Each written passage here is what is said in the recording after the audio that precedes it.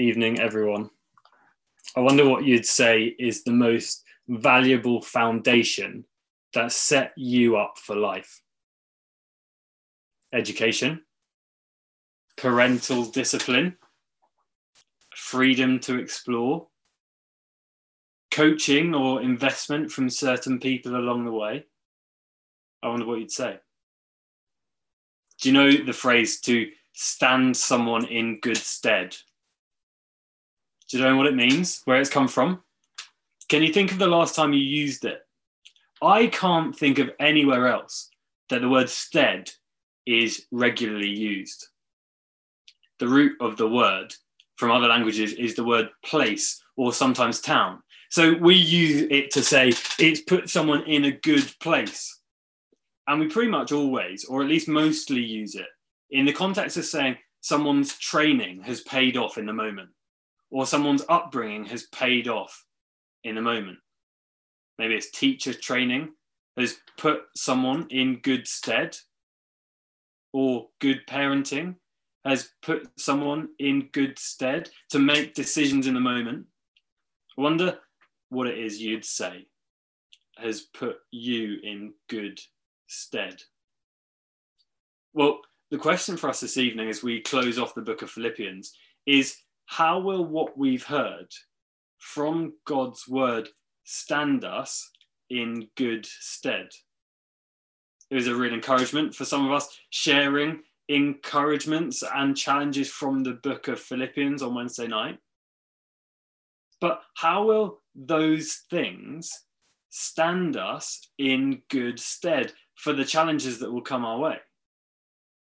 And so Paul wants to close his book by saying this: stand firm in the Lord so you can rejoice in every circumstance. Stand firm in the Lord so you can rejoice in every circumstance. Here's what we take away from this book. Here's what will stand us in good stead. Unspeakable joy is ours in every circumstance when we stand firm in the Lord. So firstly, Paul says, stand firm. Have a look back at verse 1. Therefore, my brothers and sisters, you who I love and long for, my joy and crown, stand firm in the Lord in this way, dear friends. There's no doubt that Paul has deep concern for his readers. Look at the care oozing out of the sentence. My brothers and sisters, you who I love and long for. You are my joy and crown. You are my dear friends. But what is it he deeply desires? That his readers would stand firm in the Lord. Well, what does it mean to stand firm in the Lord? This morning with the children, we used the examples of musical statues. Standing firm when the music stops. Being unmoved, unchanged. Here's the example Jesus uses in Matthew 7. Read along with me. Therefore, everyone who hears these words of mine and puts them into practice is like a wise man who built his house on the rock. The rain came down, the streams rose, and the winds blew and beat against that house. Yet it did not fall, because it had its foundation on the rock. But everyone who hears these words of mine and does not put them into practice is like a foolish man who built his house on the sand. The rain came down, the streams rose, and the winds blew and beat against that house, and it fell with a great crash. Standing firm is hearing and putting into practice the words of Jesus. That's what Jesus says, such that whatever the circumstances are that come our way, the person who trusts in Jesus is unmoved. Maybe you'll know the song that goes with those verses that finishes, but the house on the rock stood firm. For the person who trusts in Jesus, they're not falling flat because of the solid foundation of rock. And Paul here, he longs for his readers that they'd stand firm, be unmoved, that in standing firm in the Lord, whatever the circumstances are, they'd be okay. So maybe this evening you've been trusting Jesus for years. Paul's longing is that we'd stand firm in the Lord, ready for any and every circumstance. And maybe this evening you've logged in and you don't trust in Jesus. It's brilliant to have you. Maybe it even feels like your world is coming crashing down right now. Well, Paul says you find life in the firmest of foundations. You find life in the Lord Jesus. And notice what Paul says. He says, stand firm in this way. What he's doing is he's finishing off his argument through the letter. Stand firm in this way. He's finishing off chapter 3, verse 20, as he says, but our citizenship is in heaven, and we eagerly await a saviour from there, the Lord Jesus Christ, who, by the power that enables him to bring everything under his control, will transform our lowly bodies so that they will be like his glorious body. See what Paul's saying? He's urging us to stand firm in the promise that Jesus is coming back. And that if we trust in him, our citizenship is with him in heaven. So we can eagerly await the Lord Jesus' return, that he'll take us to be with him. Paul's pulling together all that he's told us in the book already to stand firm in the gospel, in his good news about the Lord Jesus. That the Lord Jesus came to earth, and we see the description in chapter 2, who being in very nature God, did not consider equality with God something to be used to his own advantage. Rather, he made himself nothing by taking the very nature of a servant, being made in human likeness, and being found in appearance as a man. Jesus humbled himself by becoming obedient to death, even death on a cross. See, Paul says, stand firm in the Lord in this way, in his good news to us, the gospel, in the words of the Lord Jesus, in his work on the cross, in his promises, in all that Paul's already reminded us of in the book, that the Lord Jesus suffered and died in our place. He rose victorious, beating death for anyone that will trust in him, and he will return to gather his people. Stand firm in this truth and don't move on from it. Well, what would it look like for us to stand firm? What will it look like to stand in good stead? Off the back of the book of Philippians. I don't know if you've noticed, but I think we like to have a bit of national pride in being prepared. If it's not the Scouts and their famous motto, be prepared, it's Blue Peter and their favourite crafty moment, here's one I prepared earlier. Or maybe it's meticulous weather tracking, ready for any and every eventuality. That gives us sayings like, there's no such thing as bad weather, only bad clothing. Or maybe it's something slightly more subtle. Something like finances, mortgage rates, investments, calculating the right rates on the right accounts. There's a mortgage provider not far from here called Paratus, which in Latin means prepared. It's like there's an underlying fear of not being ready. There's an underlying fear of being caught out, of not being able to cope in some circumstance. Well, Paul says, when we stand firm in the Lord, we'll be ready for any and every circumstance. So he pulls together two things and he repeats any circumstance. Paul says, stand firm in the Lord, and you don't need to be anxious in any circumstance. And you can be content in every circumstance. You don't need to be anxious in any circumstance. Look at verses 4-6. Rejoice in the Lord always. I will say it again, rejoice. Let your gentleness be evident to all. The Lord is near. Do not be anxious about anything, but in every situation, by prayer and petition, with thanksgiving, present your requests to God. And the peace of God, which transcends all understanding, will guard your hearts and your minds in Christ Jesus. And you might read verse 4 there and think, that's really unhelpful. When I'm going through tough or trying circumstances, being told to rejoice, that's not going to stand me in good stead. You might have logged in this evening in the midst of really difficult circumstances. And the last thing you wanted was God telling you by his word to rejoice. It's like the person who comes to you and tells you to cheer up when you're upset. But Paul's different. Remember, he's so genuine. He has that deep longing and concern for his readers. Look at verse 6. He's so practical. Do not be anxious about anything, but in every situation, by prayer and petition, with thanksgiving, present your requests to God.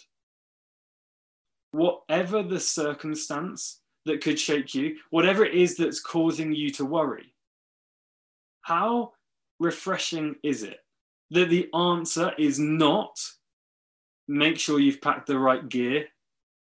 The answer is not your hard work will pay off. The answer is not even you could have done more to avoid ending up here. No. Come before the Lord in prayer. And you might read and think it's a bit of an odd way he strings the sentence together. By prayer and petition, that's asking.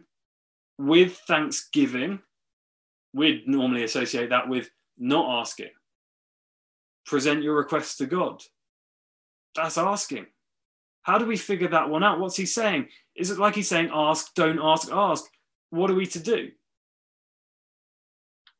Well, Paul's saying to bring our requests to God with the mindset of thanksgiving. What would that look like?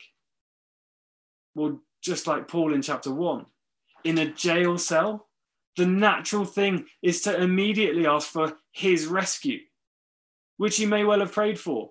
But see, recorded through chapter 1, his concern is in all things is the gospel.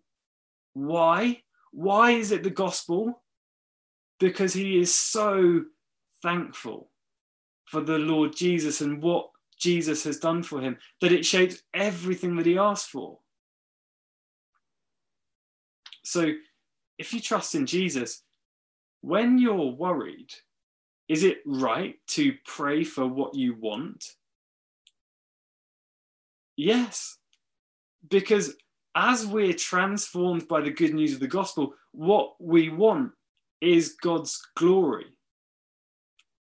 As we pray, God gets to work on our passions and our priorities. And sometimes it might be that God changes our circumstances that we were concerned, that we were worried about. But it might just be that sometimes as we bring our requests to God with thanksgiving, we focus our eyes on the Lord Jesus. It's not our circumstances that change. It's us as we're changed to be more and more like the Lord Jesus. And see what happens. Look at verse 7. And the peace of God, which transcends all understanding, will guard your hearts and your minds in Christ Jesus.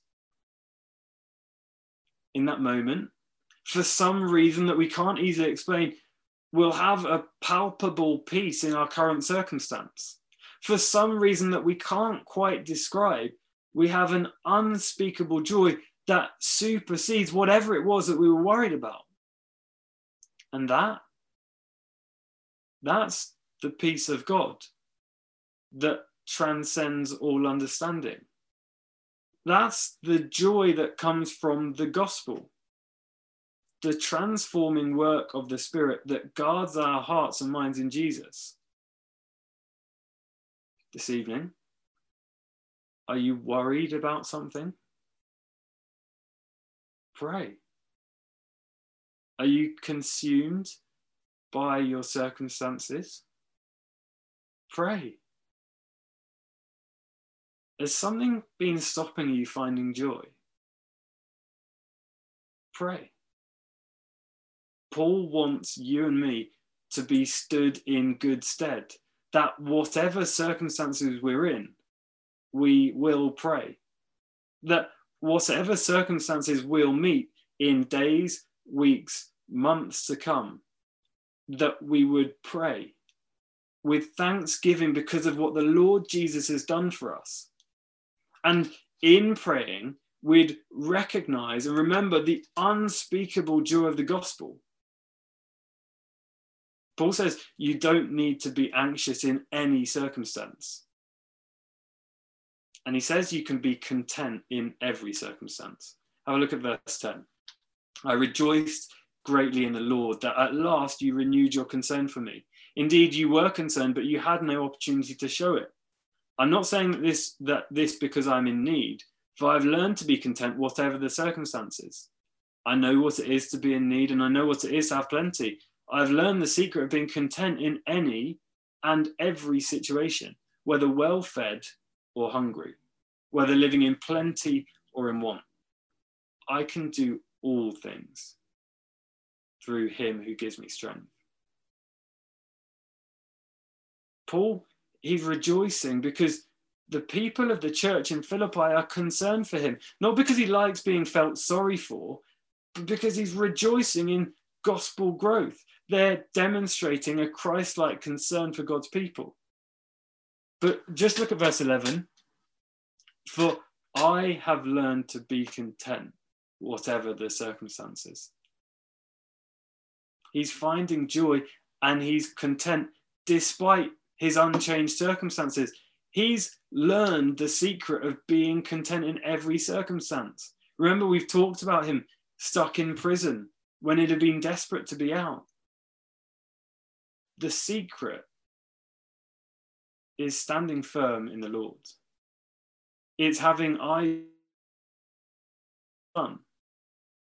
It's finding joy in the good news of the gospel and how that shapes everything you see.